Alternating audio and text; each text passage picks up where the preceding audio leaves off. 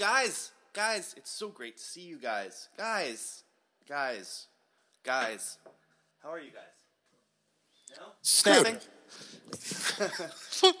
people are like, I think maybe when we starting the show more informally, people were maybe bemused and now maybe irritated. I'm not sure. I don't know. Maybe I'll throw the theme song in just for good measure. Yeah, right now.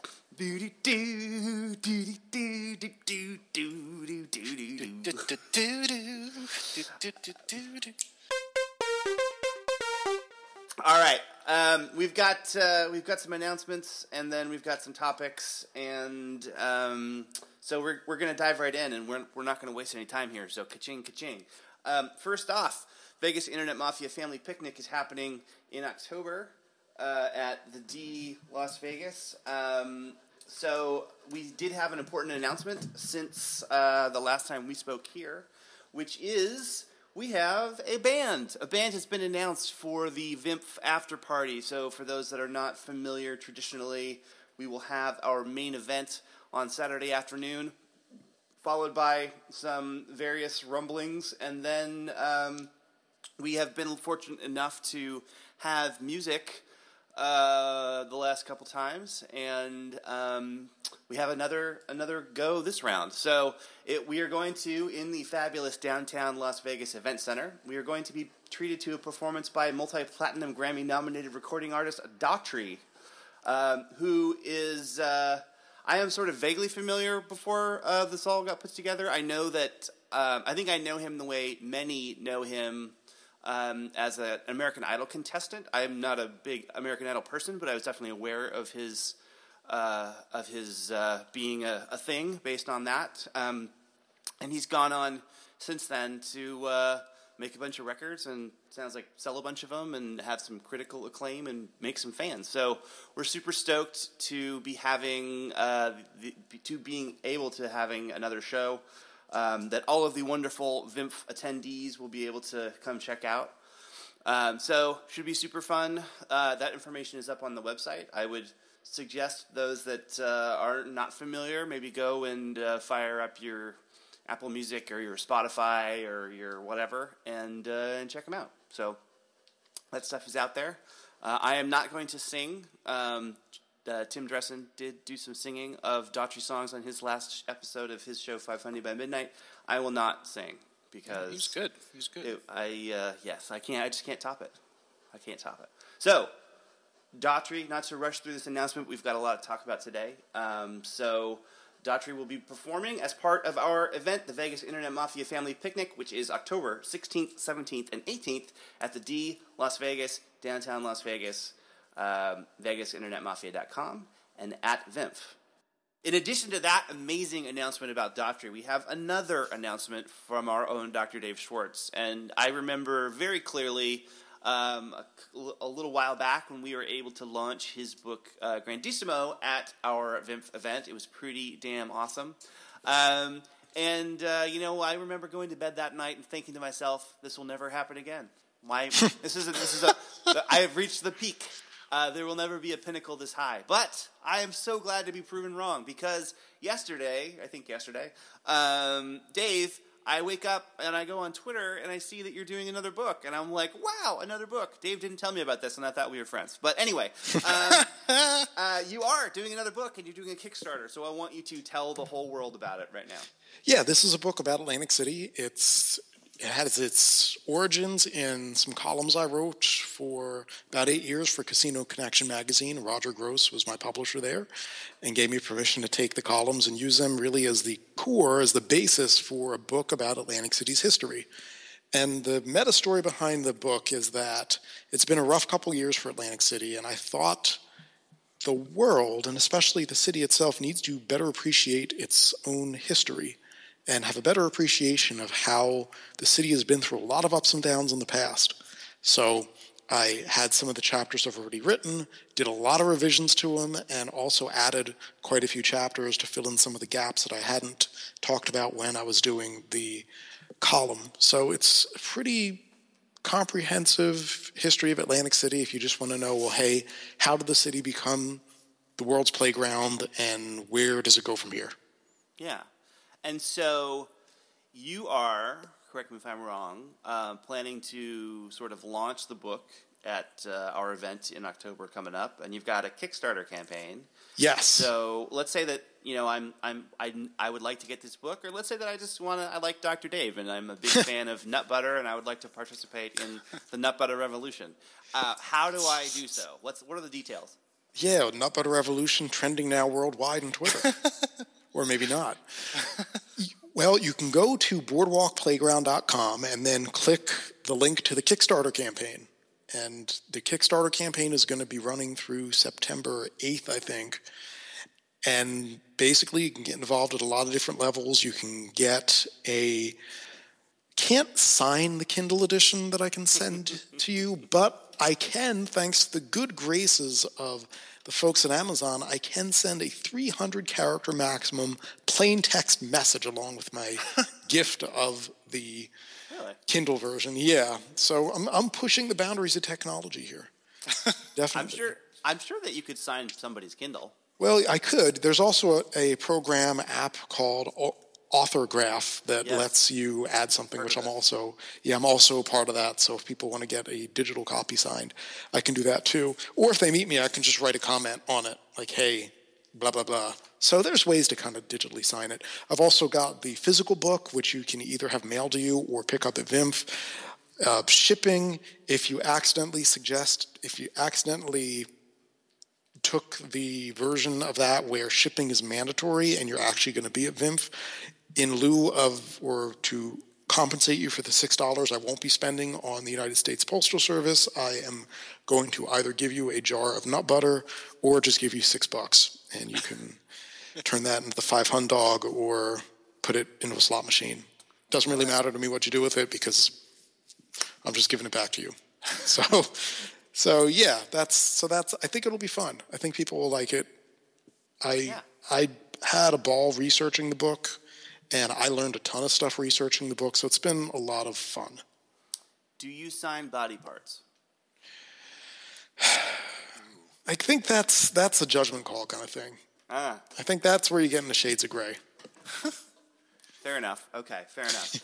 So, for those of you out there that maybe aren't as familiar with Dr. Dave's works of literature, he's done this before, so this isn't some fly-by-night Kickstarter thing. You can rest assured that you will actually get something out of this. As he states in his What Could Go Wrong thing that I assume that Kickstarter makes you do. Yes. It basically says as long as he doesn't get dismembered before this is done, it's a sure thing. So it's not like he's inventing the cure for cancer or something.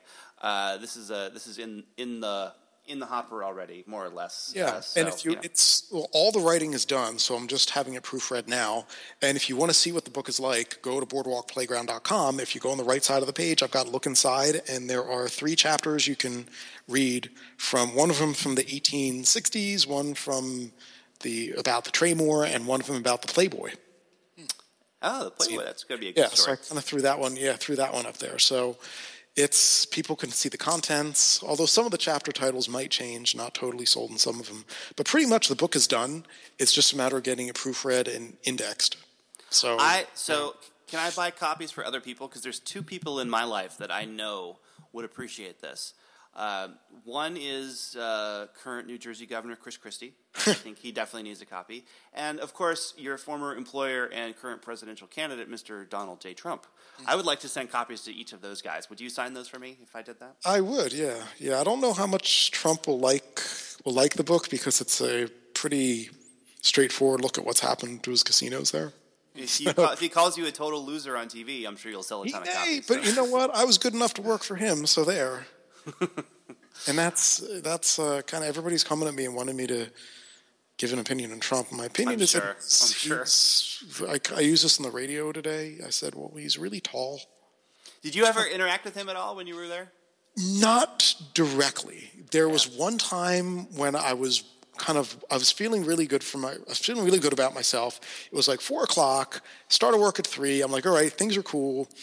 Kind of walking my little slot zone, feeling like, all right, I've got everything together. And then I walk around the corner, and he's standing there with a bunch of people, and he's like really tall. And I'm like, ugh, and that kind of scared me. So, yeah, I mean, didn't really. A couple of times when he was coming, I got detailed to pretty much get all the people, the families, kind of camping out on the steps around the casino. Like, all right, you guys have to move, let's go. And also warning the employees, like, okay, Donald Trump is going to be in this building in 15 minutes. They're driving him, I got the call, the limo's in the way. We kind of want to sharpen things up. So, yeah, that happened. That was a couple times. But generally did not deal with him very much. Certainly wasn't on the executive level or anything like that. Sure. All right. Well, so I have a question for Dave. Go ahead, Charles. Dave, what number book is this for you? Depending on how you count, if you count the second edition of Roll the Bones as a second book, it's number 8. If you count that as one book, and I count it as a second book because I did all the layout for that, and Chuck did a cover for that, and Amazon says it's different books, so I count that as 2 books. So yeah, this could be number 8 or 7. So this is book number 8, and does that numbering system work with the Star Trek theory that only the even number movies are good?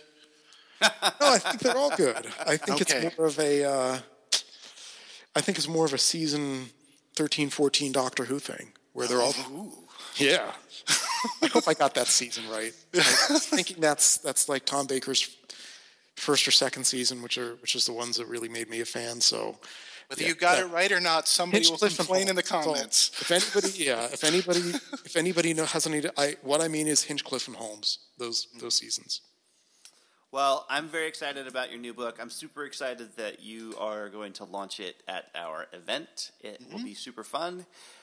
So those of you out there, please go and check out Dave's Kickstarter information. We'll, of course, link it up so you can go directly, but all that stuff's on the site. And, go contribute and get a book and be happy. That's my commandment. Yes, of course. I really want to thank everybody who has supported me so far and who has backed it so far. I hit the funding goal on the first day, which is just a really great feeling. You work on something and it's very important to you, but you're really not sure if anybody else is going to actually give a shit. So it's kind of nice to know that they do. Yeah, so absolutely. It really means a lot to me. Shouldn't tell anyone you hit the funding goal. Dave needs all the money he can get. Go and fund it immediately. Well, I'm actually trying to figure out how to do T-shirts. So some of the extra funding, and that's my next thing I'm trying to figure out. Let me know if you need a design that looks like a hot dog. Well, I'm super glad that you made your goal, though we want to bump that way up. So please go and contribute and get the book. And Dave, congratulations on doing that again. I don't know personally, but I have at least some sense of how much work's involved. So it's quite an achievement. So congratulations. Thanks. And there will be Boardwalk Playground postcards and bookmarks aplenty at VIMP for everybody. Excellent. Another consequence of meeting the funding goal. Very cool. All right. Well, now let's get into the show. Wow. Super excited about that, Dave. It's going to be awesome. Super stoked that you are gracing us with another book this year. So it's going to be a lot of fun. He's the best. He is the best. He is the best. So without further ado... I tell you what, hearing all the stuff that you just said about the book, Dave, makes me even more excited for it. Me too. Me too. Yeah. Actually, thanks, guys. Me too. Yeah, very excited. So let's just dive right in. We want to make the most of our time today, which is a little bit limited. So let's just start. I wanted to kick off with, it is August, which is across, all of news media, I think, a somewhat quiet time. Right, people don't have big initiatives typically in August, so it's a little slow, a little chill out action. But we still got a few things that we can talk about here. One is regarding the Mirage. The Mirage is a hotel casino located on the Las Vegas Strip. Fairly famous, well known, gold tint kind of thing. Full service resort. Full service resort. Dolphins, white tigers. Siegfrieds and Roys. Volcanoes? Yeah, volcanoes. Well, yeah, sort of. Volcano. I mean, let's be honest. So there was a rumor out there in the world that MGM Resorts International, the current owner of the Mirage, was going to sell it. I believe the cited party was some kind of affiliate of, was it a Starwood affiliate? I wasn't really paying that close attention to the details because I will admit, when I first read this rumor, I was a little skeptical. Of course, anything can happen, but the Mirage has been rumored to have been sold many, many times. So I guess I've become a little bit jaded when it comes to hearing about this stuff. But subsequently, we have heard from the man, the myth, the legend, Mr. Jim Murren, that no, the Mirage is not being sold. He went on the MGM conference call and said, nope, nope, nope. He had a few choice words about sources of said news, and then he moved on. He sort of inserted his his regular spiel that, if someone walked up with a big enough briefcase of money, they would have to consider it, but, they're not out there shopping the place, which, at least to me, and I want to hear what you guys think, but not a surprise, right? They're investing a bunch of money in improving it. It's a really solid property in the sort of, you could either consider it like the low end of the high end tier or like the high end of the middle tier. It's a important property in the portfolio. It makes money and, strategically located in a really good spot. So I'm not surprised. It seems like MGM seems to be focusing on Nevada assets, especially these days, or the Strip assets these days, with some of their other sales that they've got going. But, Chuck, what did you think? You saw this rumor, you said, gosh, the Mirage is being sold? Wow. No, it seems like people still to this day can't fathom Mirage and Treasure Island being decoupled. Right. Like were sort of conceived as sister properties, and as long as Treasure Island has one owner and Mirage has another, I think there will always be Mirage is being sold or Treasure Island is being sold rumors. So I think it's natural that people are going to make these kind of snap judgments about rumors for Mirage. But if you know anything about the kind of business that MGM is involved in, they're a landlord, essentially, and they make money off of renting things out for square footage. They also do co-brands, which is like the Delano Hotel, etc., and they operate the casino. They need the square footage to basically make people buy rent with. MGM, Mirage itself is currently in the middle of a pretty substantial renovation of the casino floor. They've redone the cages and a couple other spots, and it looks very modern. It looks nothing like the tropical stuff is completely gone, I guess. They installed new longtime dining partners in there with the Tom Colicchio Heritage Steak. They've got a successful Cirque du Soleil show. They're probably coming up on time for some room renovations. They're putting the cash into the property. It doesn't really make sense for them to sell it because it seems like this thing is paid off and it's making money. And there's still a lot of upside to be gleaned from the bones, which are very good. They're great bones. In addition to that, MGM Mirage is exploring the possibility of doing a REIT, which is a real estate investment trust where you split the company in half.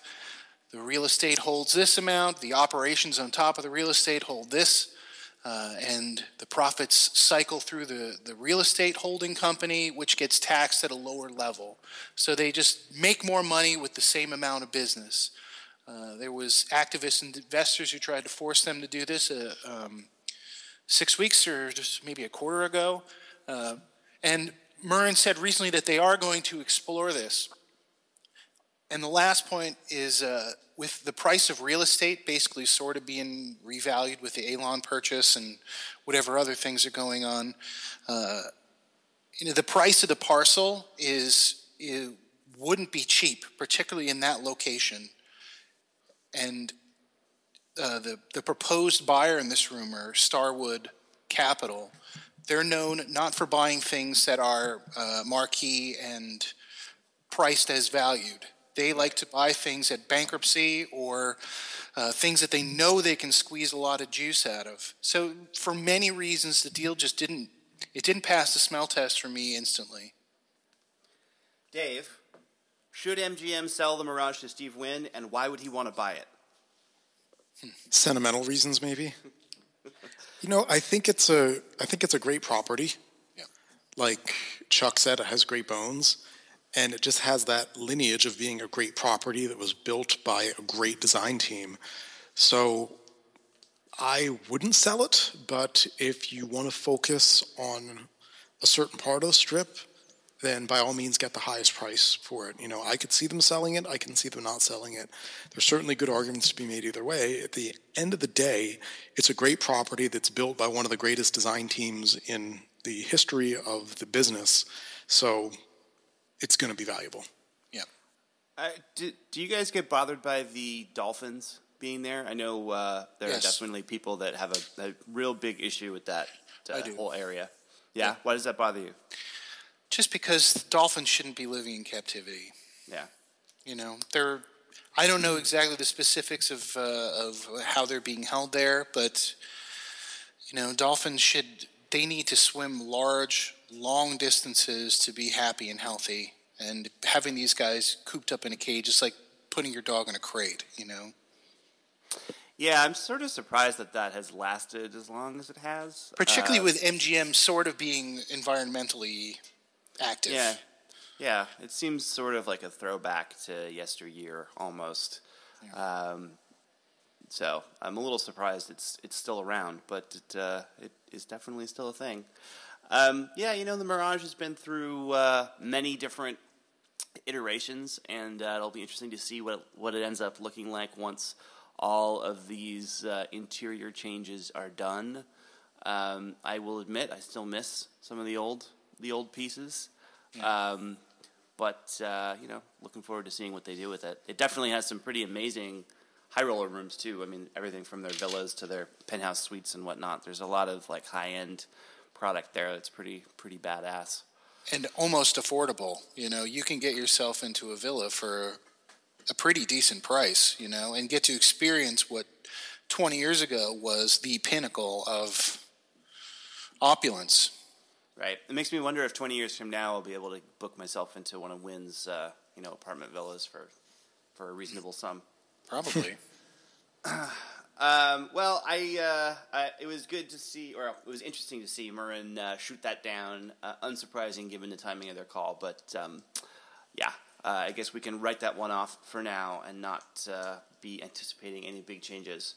But there is a spot down the road a ways that is potentially going to be seeing some other changes. So MGM, the aforementioned MGM, is building a large arena with no parking next to New York, and it's going to potentially have hockey and like Britney Spears, or I guess not Britney Spears, like Madonna and like the Rolling Stones and other people that do concerts and whatnot. So that's part of this, or at least connected to this overall park redevelopment thing, which is basically turning a dirty alley between New York, and Monte Carlo into a multi-use sort of outdoor space with restaurants and stuff. Yep. Not at all similar to Link. Very different.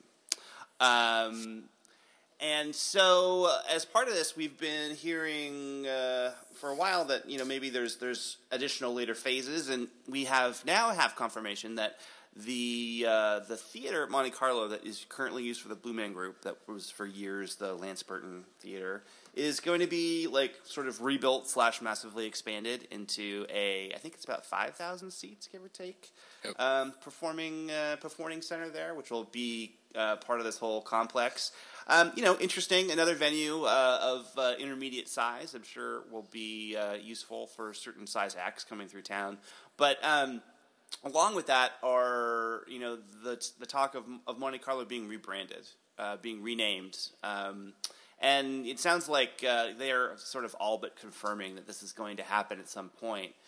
So I'm curious to hear what you guys think. Monte Carlo has had this interesting history, starting as this joint venture, as it was originally developed, and then sort of like a schizophrenic design personality, so sort of Mediterranean European kind of vibe that has been slowly transformed into like SBE restaurant outdoor decor situation.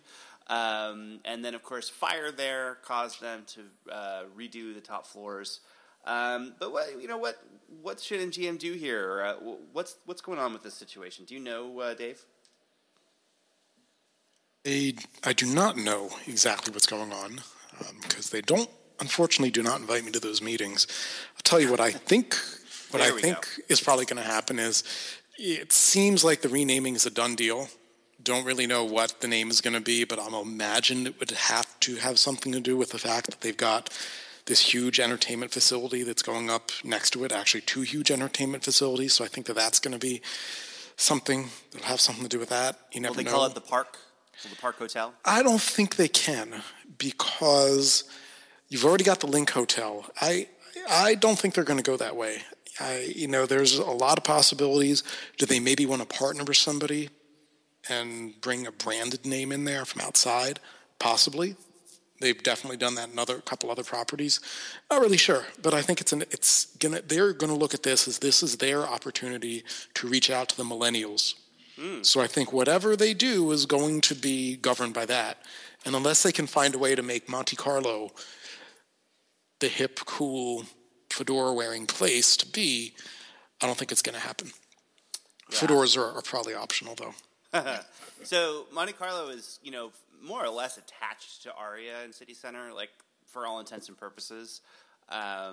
So definitely an opportunity to sort of wind people through that in a more concerted effort. But I mean, Chuck, what do you think? Are we going to see the Nazarian Towers run by Mr. Sam and his wonderful hotel team, or what are we going to see at the Monte Carlo site?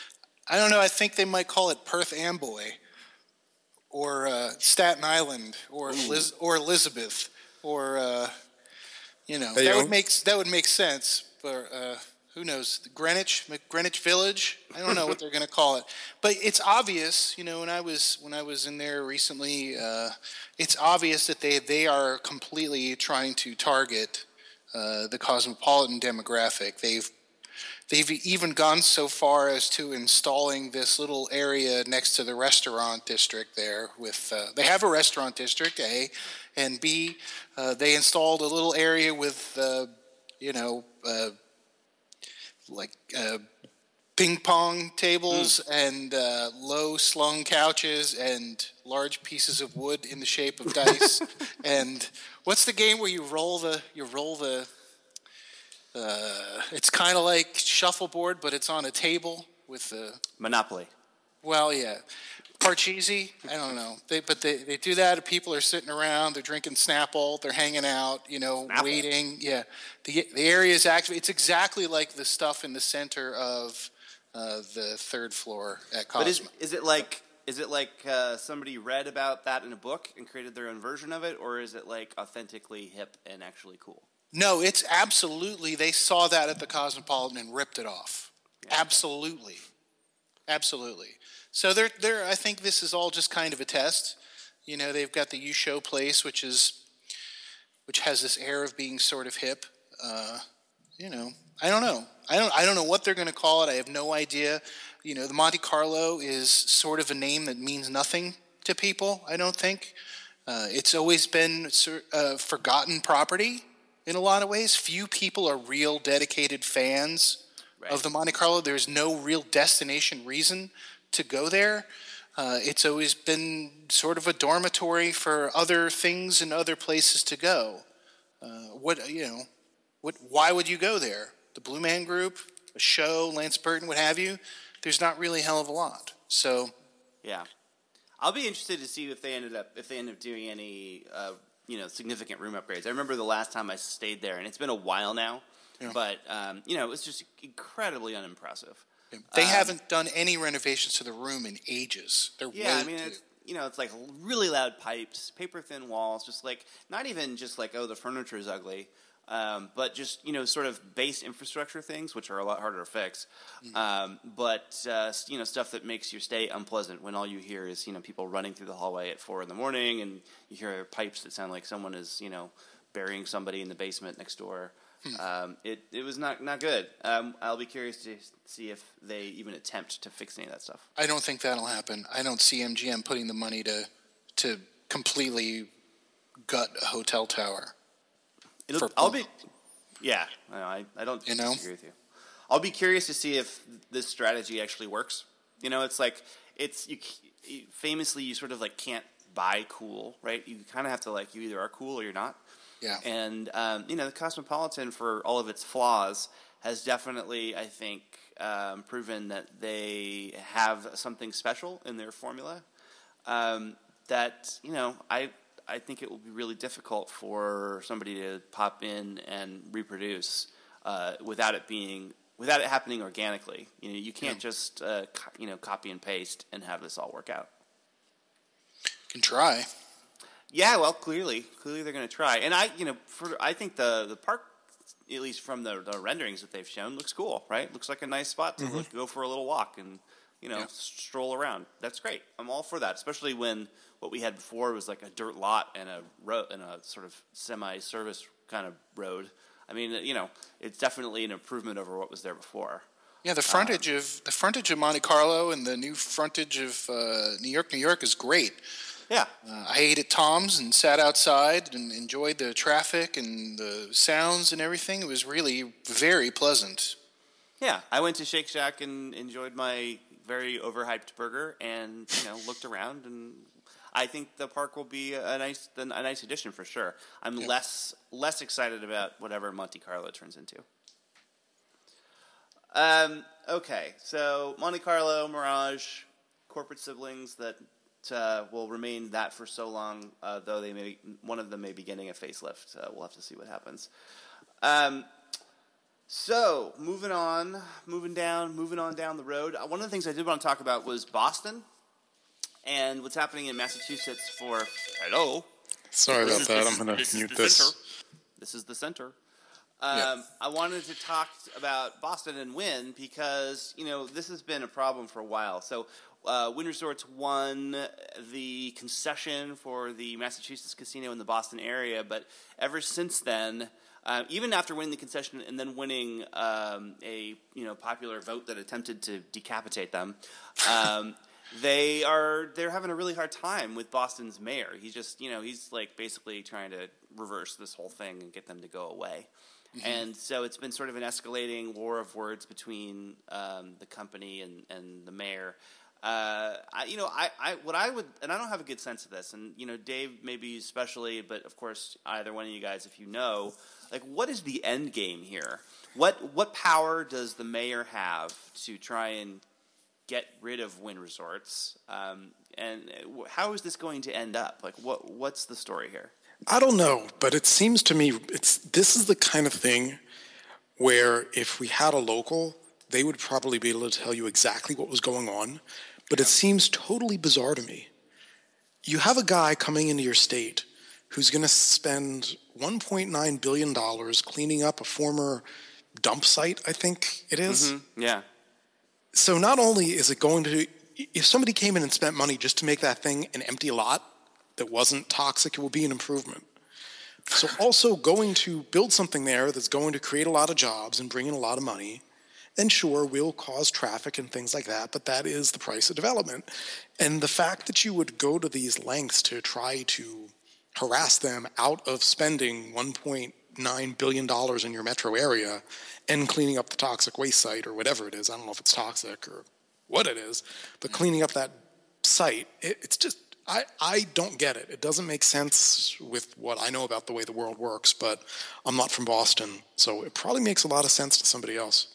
Do you either of you guys know if, like, what power the mayor actually has to stop this, if any?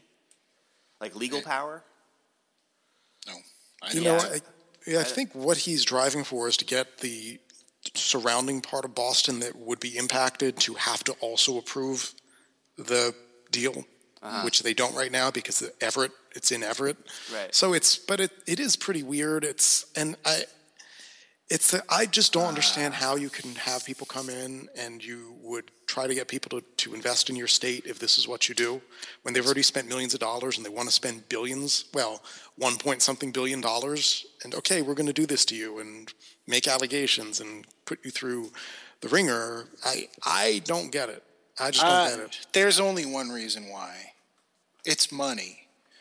if this thing is in Everett, and I don't know the details, I'm just supposing, if this thing is in that little slice between the bridge and Everett and not exactly in the Boston city limits, they figure, well, look, you're right adjacent here. You're going to use up all of our roads. You're going to use up all of our this, that, and the other in infrastructure.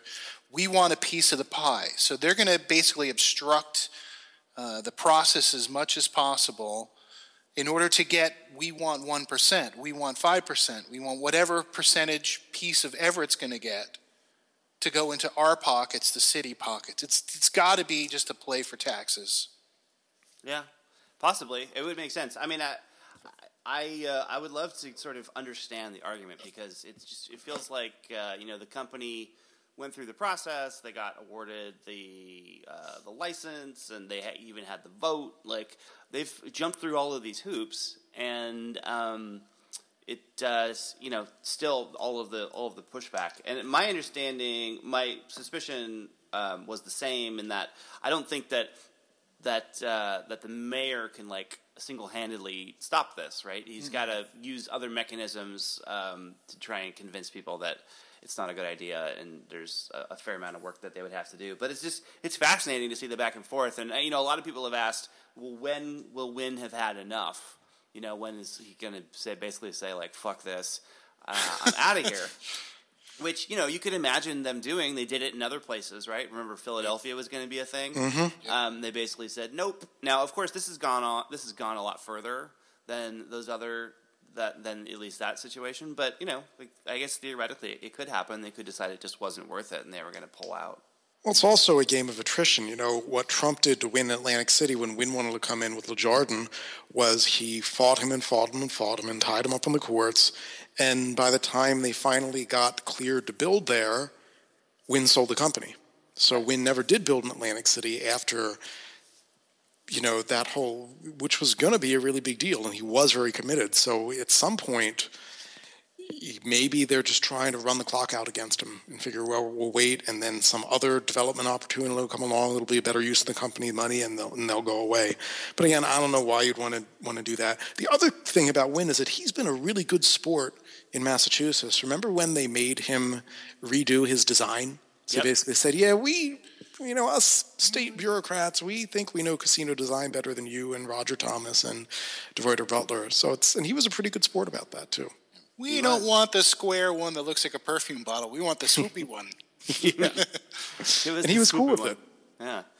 Yeah. It's kind of fascinating to see the whole thing go down, but I would love to get somebody that really, really knows about the details to weigh in. I mean, I read the news stories about them, but it just feels like there's got to be another level here that needs to be explored.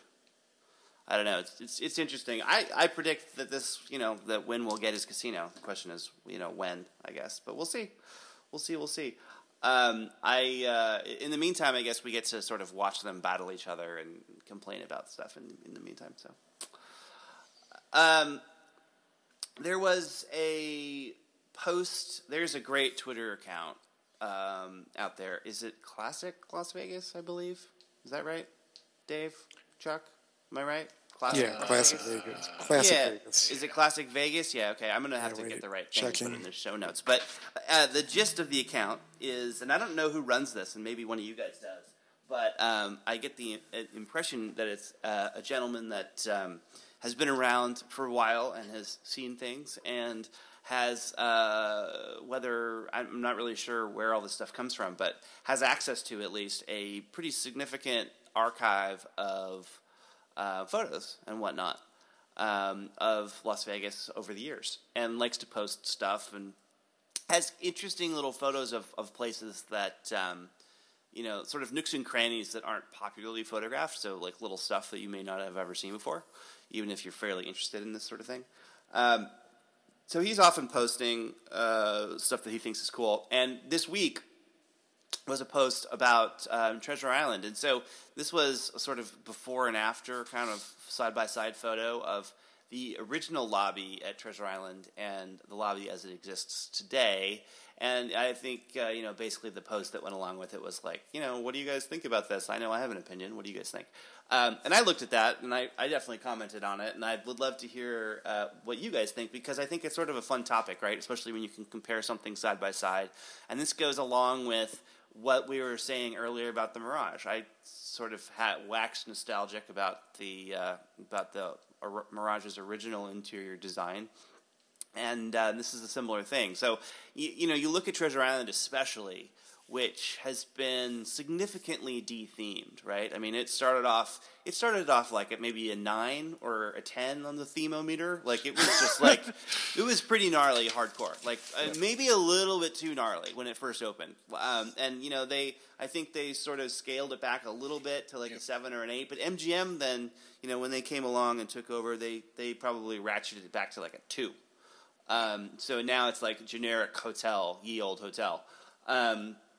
And I looked at these photos and I was like, yeah, man, it's a damn shame. I really wish I missed that old Treasure Island. I remember going to there was the Gold Bar and the Swashbucklers Bar. Say that 5 times fast. Swashbucklers Bar. And they had, the fake gold doubloons everywhere, and like the dude in the silly pirate costume that would give you your tequila. I mean, it was awesome. It was like totally lame, but it was awesome. All of that stuff is gone, and this was a reminder of how fun that was, and how the fun has stopped, as they say. I don't know. I would love to. I hope you guys saw this photo. If not, you can sort of mentally project, I'm sure. Yeah. But I'm just curious what you guys think. I mean, is this, we're seeing a swing back maybe a little bit, right? Resorts World is going to be super heavily themed. Are we going to find a new normal? Is this just a big historical cycle that we run through every 20 years or so?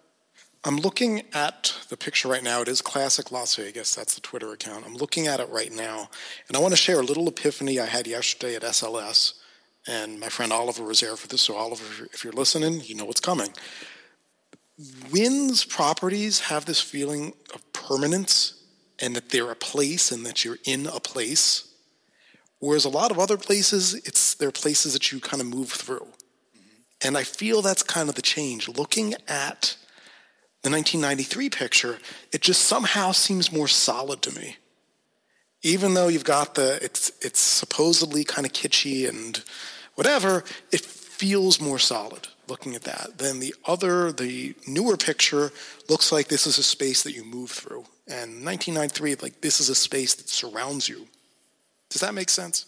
Yeah, I buy that. Sure. I don't know. I think MGM sort of swept in, and they're like, oh, well, we're gonna like sort of class this place up. I assume was like their thought process. But it's just not anywhere near as cool.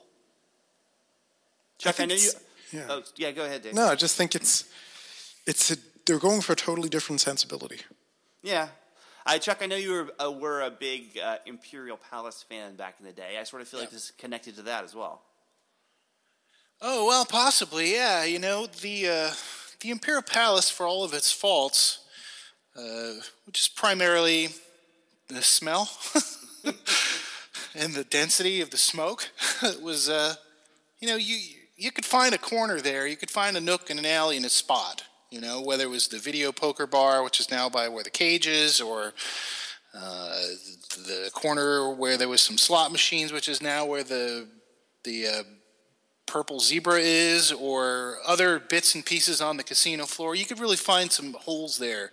Now it's just like what Dave said. It's kind of transient in spirit and feel. You just don't really want to spend much time there.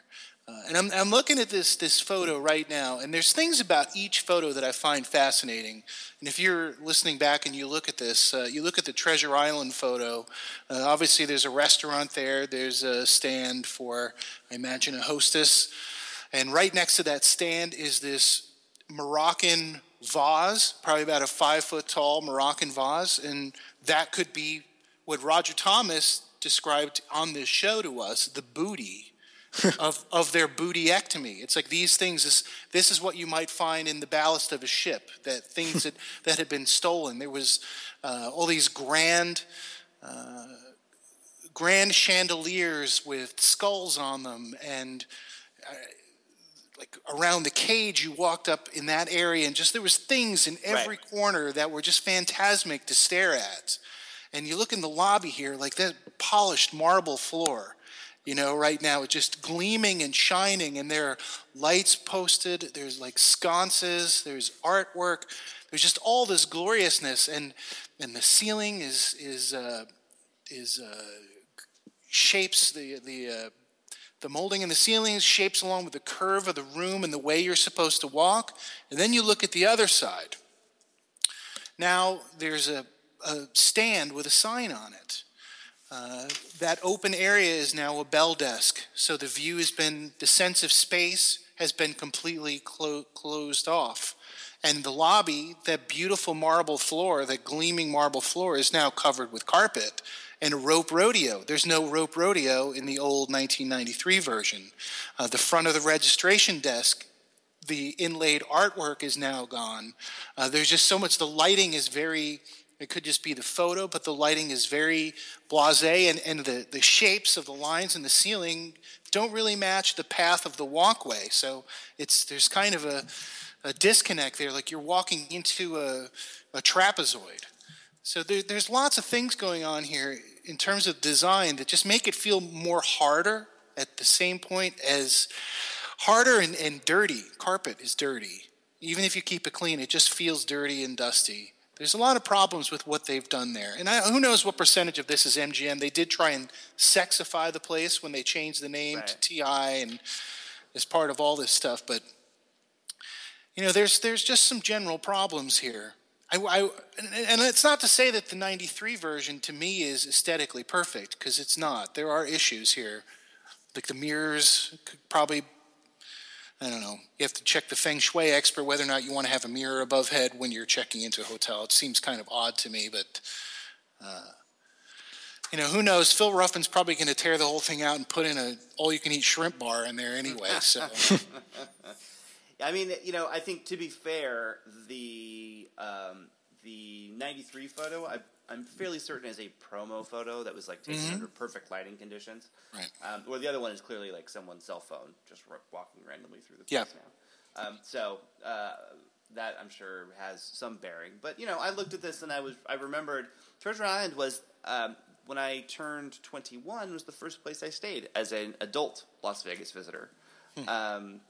I remember going to the cheesy gold bar and getting some drink that was gross that the guy was definitely trying to kill me with.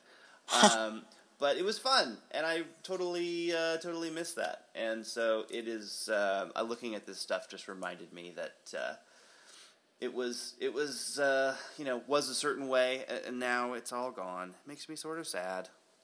But they're going to, listen, let's say they do this exact same thing to the Monte Carlo. Will you ever miss the Monte Carlo? No, I will not.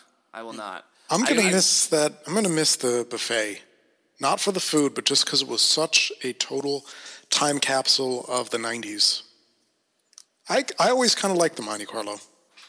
I thought, Treasure Island, despite paraphrasing Roger Thomas, I believe he was sort of like, yeah, it's sort of the one I look back on. I'm not so sure.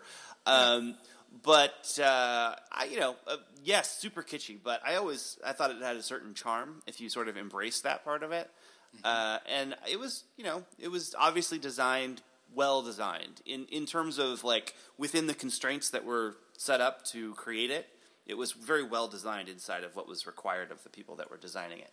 And so, I've never really felt that way about the Monte Carlo. It seemed like sort of a box of slots in the sort of Mandalay tradition.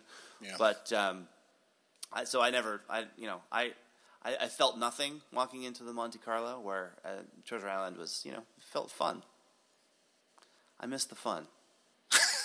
The fun stopped. Fun stopped. So make sure I post the photo in the show notes. But it's, the account in general, if you're a Twitter user and you're not following this guy's account, I would recommend it because there's all kinds of interesting stuff in there. I definitely see photos in that Twitter feed that I don't recognize, which, I've been paying attention long enough that that's usually rare, but he definitely has stuff that I've never seen. So it's really cool. Okay. We had a semi-high-profile chef leave Wynn. Bartolotta was one of the opening restaurants, was heavily touted as, I think, one of the only places in North America that flew in certain kinds of seafood from Italia and the Mediterranean region. So Paul Bartolotta, the eponymous chef, is leaving. He's going back to Chicago or something. I mean, it's sort of like that part seemed a little anticlimactic, but it'll be interesting. I mean, that restaurant's been, I think, somewhat iconic for Wynn, right? It got a semi-recent redo, which makes me wonder if they didn't really see this coming. Why would they spend millions of dollars redoing the interior if they were going to potentially have a new chef with a new menu and that kind of thing? I don't know. It's interesting. We've seen, as you might expect, since the opening of Wynn Las Vegas in 2005, a fair amount of turnover in the original chefs that opened the place. But Bartolotta was one of those that had stuck around. I will admit, I was a little surprised to read this in one sense. I mean, I guess you can't expect anybody to be around forever, but he sort of seemed like one of the places that would be there for a long time. And you look at a restaurant like Picasso at Bellagio, it's still there. And it significantly predates Wynn. So I don't know. I was a little surprised. I have eaten there a few times and always enjoyed it. I will miss the place. 10 years, man. It's a long time. Mm-hmm. Maybe his contract is up. Didn't want to renew it. Maybe they redid the restaurant in advance of negotiations. You could imagine all kinds of reasons. I sort of assumed that if they knew that they were going to be potentially changing stuff up, they would have delayed a remodel just to keep their options open. But who knows? The where is he going now seems a little bit odd, and that is it's not to some other big restaurant or whatever. He's sort of going back to the Midwest to open up franchises of his place. I don't know. It seemed a little bit weird, but whatever the circumstances are, I don't really care. But I will miss the joint, and it's a nice place to go sit out on the little mini lake they've got there and have some very expensive seafood that they charge you for by the ounce. All right. I know we're quickly running out of time here. I'm hoping that we can touch very quickly on, we'll touch on this and we'll see how it goes. And if we need to adjust, we can. Dave, you wrote a feature for Vegas 7 talking about 1955. And it was not about Back to the Future. It was about Las Vegas, though you should have worked in a Back to the Future reference now that I think about it. I'm very disappointed in you. Yeah, me too. Only 4,000 words to work with, but yes, that didn't make it. And I wasn't even thinking of that the whole time I wrote it either. It's funny. Yeah. Why don't you tell us what you wrote and why it's an interesting topic? Sure. To me, it's interesting because this was the first time that Las Vegas really hit adversity. So they opened 4 or 5 new casinos, and pretty much all of them go bankrupt within the first summer practically. So they don't even get through the year. So suddenly everybody says, oh my God, what's going wrong? What's wrong with Las Vegas? And this is the stick that the people who've been agitating for the convention center finally use to convince everybody that they need to get together, and the hotel owners and the motel owners need to bury the hatchet and work together to get a convention center, because otherwise the city's not going to go anywhere. And the failure of the 1955 new hotels, plus the fact that you had the Stardust and the Tropicana and the Hacienda in the pipeline, is what convinced them to do it. So this profoundly shaped the city. I think I would definitely recommend reading the article. I think I thought a couple things jumped out at me as I was reading. One was not sort of realizing the history of the convention center and the Visitors Authority and how that got put together. So I thought that was very interesting, given especially how important a presence it is today, right? I mean, it's sort of just feels like it's always been there, but of course it came from somewhere. And so it was interesting to read that. And also, just to get a sense of the sort of cyclical nature of things, right? How many times has Las Vegas been pronounced dead? How many times have we seen, whether it's bankruptcies or other financial issues? This was, maybe one of the first, and we've looped through that a bunch of times since then, right? But it's interesting to see that, hysteria is alive and well even back in 1955.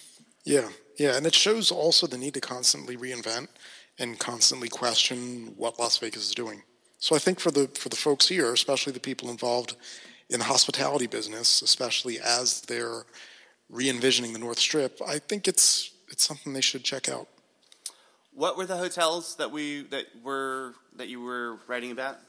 Okay, I'm doing this from memory. So the New Frontier, which was definitely not the last frontier, this is the New Frontier. The Riviera, the Dunes, the Moulin Rouge, the Royal Nevada, and I think that's it. And so those are the ones. And the Desert Spa was the failed one. There was a couple of other failed ones. Desert Spa actually opened as a hotel, but never got their casino open because they ran into a lot of problems.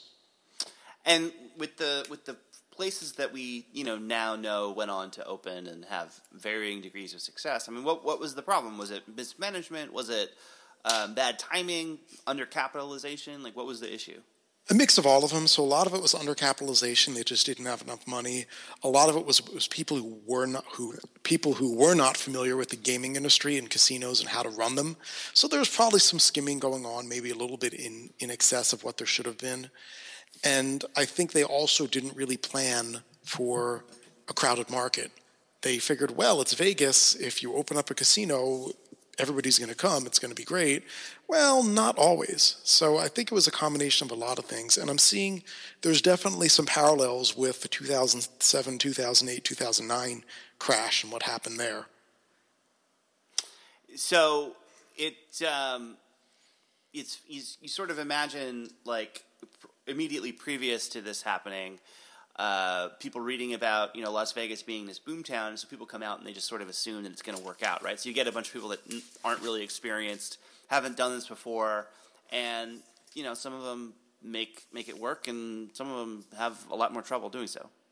Yeah, a lot of folks say, well, I'm really big. I've done a lot of theatrical booking, so I'll be, we'll have the theatrical booking guy be in charge of the entertainment, and we've got a Miami hotel guy and a restaurant guy, so it'll go really great, and we'll hire somebody who knows what they're doing in gaming. And then it turns out maybe they didn't know what they were doing. But the other really cool thing about this is that you had this they experimented with the cross-ownership of properties, so the Sands took over the Dunes, and the New Frontier took over the Royal Nevada, but that did not work well. So if that had worked, you probably would have seen consolidation happening a lot quicker than it did. So it's really interesting that the consolidation failed in 1955. Huh. What if you were going to sort of draw a line from there to here? Is there anything that you would suggest that today's operators heed in this environment, or are the worlds just too different to do that? No, it's really similar. You had the same thing where all this supply was hitting the market, and everybody knew it was going to be too much, but they were so locked into it that nobody could back down, and they just had to figure out how to deal with it. And the way they dealt with it was they had to make the market bigger, and that happened when the convention center opened, and they started getting bigger conventions. So really, it's, if you've got a problem with too much supply, it's actually exactly what they did during the recession. Like, hey, there's too much supply all of a sudden. Okay, well, in the short term, we're going to lower room rates, and that'll get people in, but in the long term, we're going to add more non-gaming attractions. So it's a very similar process, and probably if you looked close enough, you'd see that same process happening at other times when there was similar crisis. I wonder how much. I wonder, if maybe other jurisdictions like, say, Atlantic City could have taken heed of this maybe a little bit earlier, and maybe they'd be in a different spot today. Yeah, I wonder. It's too bad there's not any book-length meditation on that kind of thing. Absolutely, it is Someday. too bad. It's too Someday. bad. Yes, you too can make this happen, as we discussed at the top of our show. So. Yes. Chuck, I don't know if you've had a chance to take a look at this article or not, or if you want to throw any questions at Dave, but I would definitely recommend it to the folks out there because I thought it was really fascinating. I put my chips on that. Everything Dave writes is great. I have not had a chance to read it quite yet. It's a safe bet, I would say. Yes. Absolutely. All right. Well, there you go. All right. Okay, as I mentioned up top, we are doing a shorter one today, so I will let you all at home cry. Though I did read some comments from people saying that they thought we were boring and terrible. So I guess those people won't be bored or won't be crying. So for those people, sorry. All right. To wrap things up today, as we normally do, we will talk a little bit about some recommendations, some sure bets, some stuff that we think that you people out in the world might enjoy. They may be related to casino-y type stuff, and they may not be. It's sort of our opportunity to share stuff we think is cool that we've uncovered. So I'll go around and see if you guys have anything that you want to share. Chuck, you got anything for us today? I certainly do. I'm a fan of the music, as you guys know, and I'm a fan of a lot of bands that go out on tour, and they play different kind of music every night. They don't play the same set list, and they play stuff different. And there's this app on your phone. You can have it on your desktop, too. It's called Mixlr, Mixlr. And people create channels, and then you can stream music from whatever their channel is. So let's say you're going to see a concert tonight, whoever that is. You take your phone, you fire up the Mixlr app, and you broadcast the concert from your phone. So you just hold your phone in your hand, keep your fingers away from the mic, hopefully don't talk too much, and you can listen to your concert will go out on the internet through your Mixlr channel, and then folks can listen to it. So, the days that I couldn't go see the Grateful Dead, I listened to the concert live streaming via this Mixlr app. And there's a bunch of other bands that I follow, and you find people who are at the show, and they're streaming it via Mixlr. So it's pretty cool and pretty awesome, and you can broadcast stuff too. So it's kind of like Periscope for audio. Cool. Yeah. Is it Bandit Aria? That's a good question. It probably is. What are you going to listen to there, though? Right? I don't know. I'm just saying. They seem to like to ban cool technology stuff. Yeah. All right. Well, cool. I will put a link to that in there. It's something I was not familiar with, so thanks for sharing. Dave, do you have anything for us today? I do. It's excellent. Something that we're probably all familiar with, but I just think it needs that extra saying, hey, this is a great thing to read, and that is The Outsider's Guide to Las Vegas by Tim Dressen. I'm still reading it. I'm savoring it. I'm going through slowly so I can savor the book. It's a really great book. Yeah. And kind of like you with finding the Vegas pictures and stuff like that, it's usually reading about Vegas is kind of a busman's holiday for me because it's what I do 8 hours a day. So it's, at the end of the day when I have 10 minutes before I fall asleep, the last thing I want to do is read about Vegas and room rates and renovations, that kind of stuff. But Tim is such a good writer that it's actually pleasurable for me to read for leisure and entertainment what I study for a living.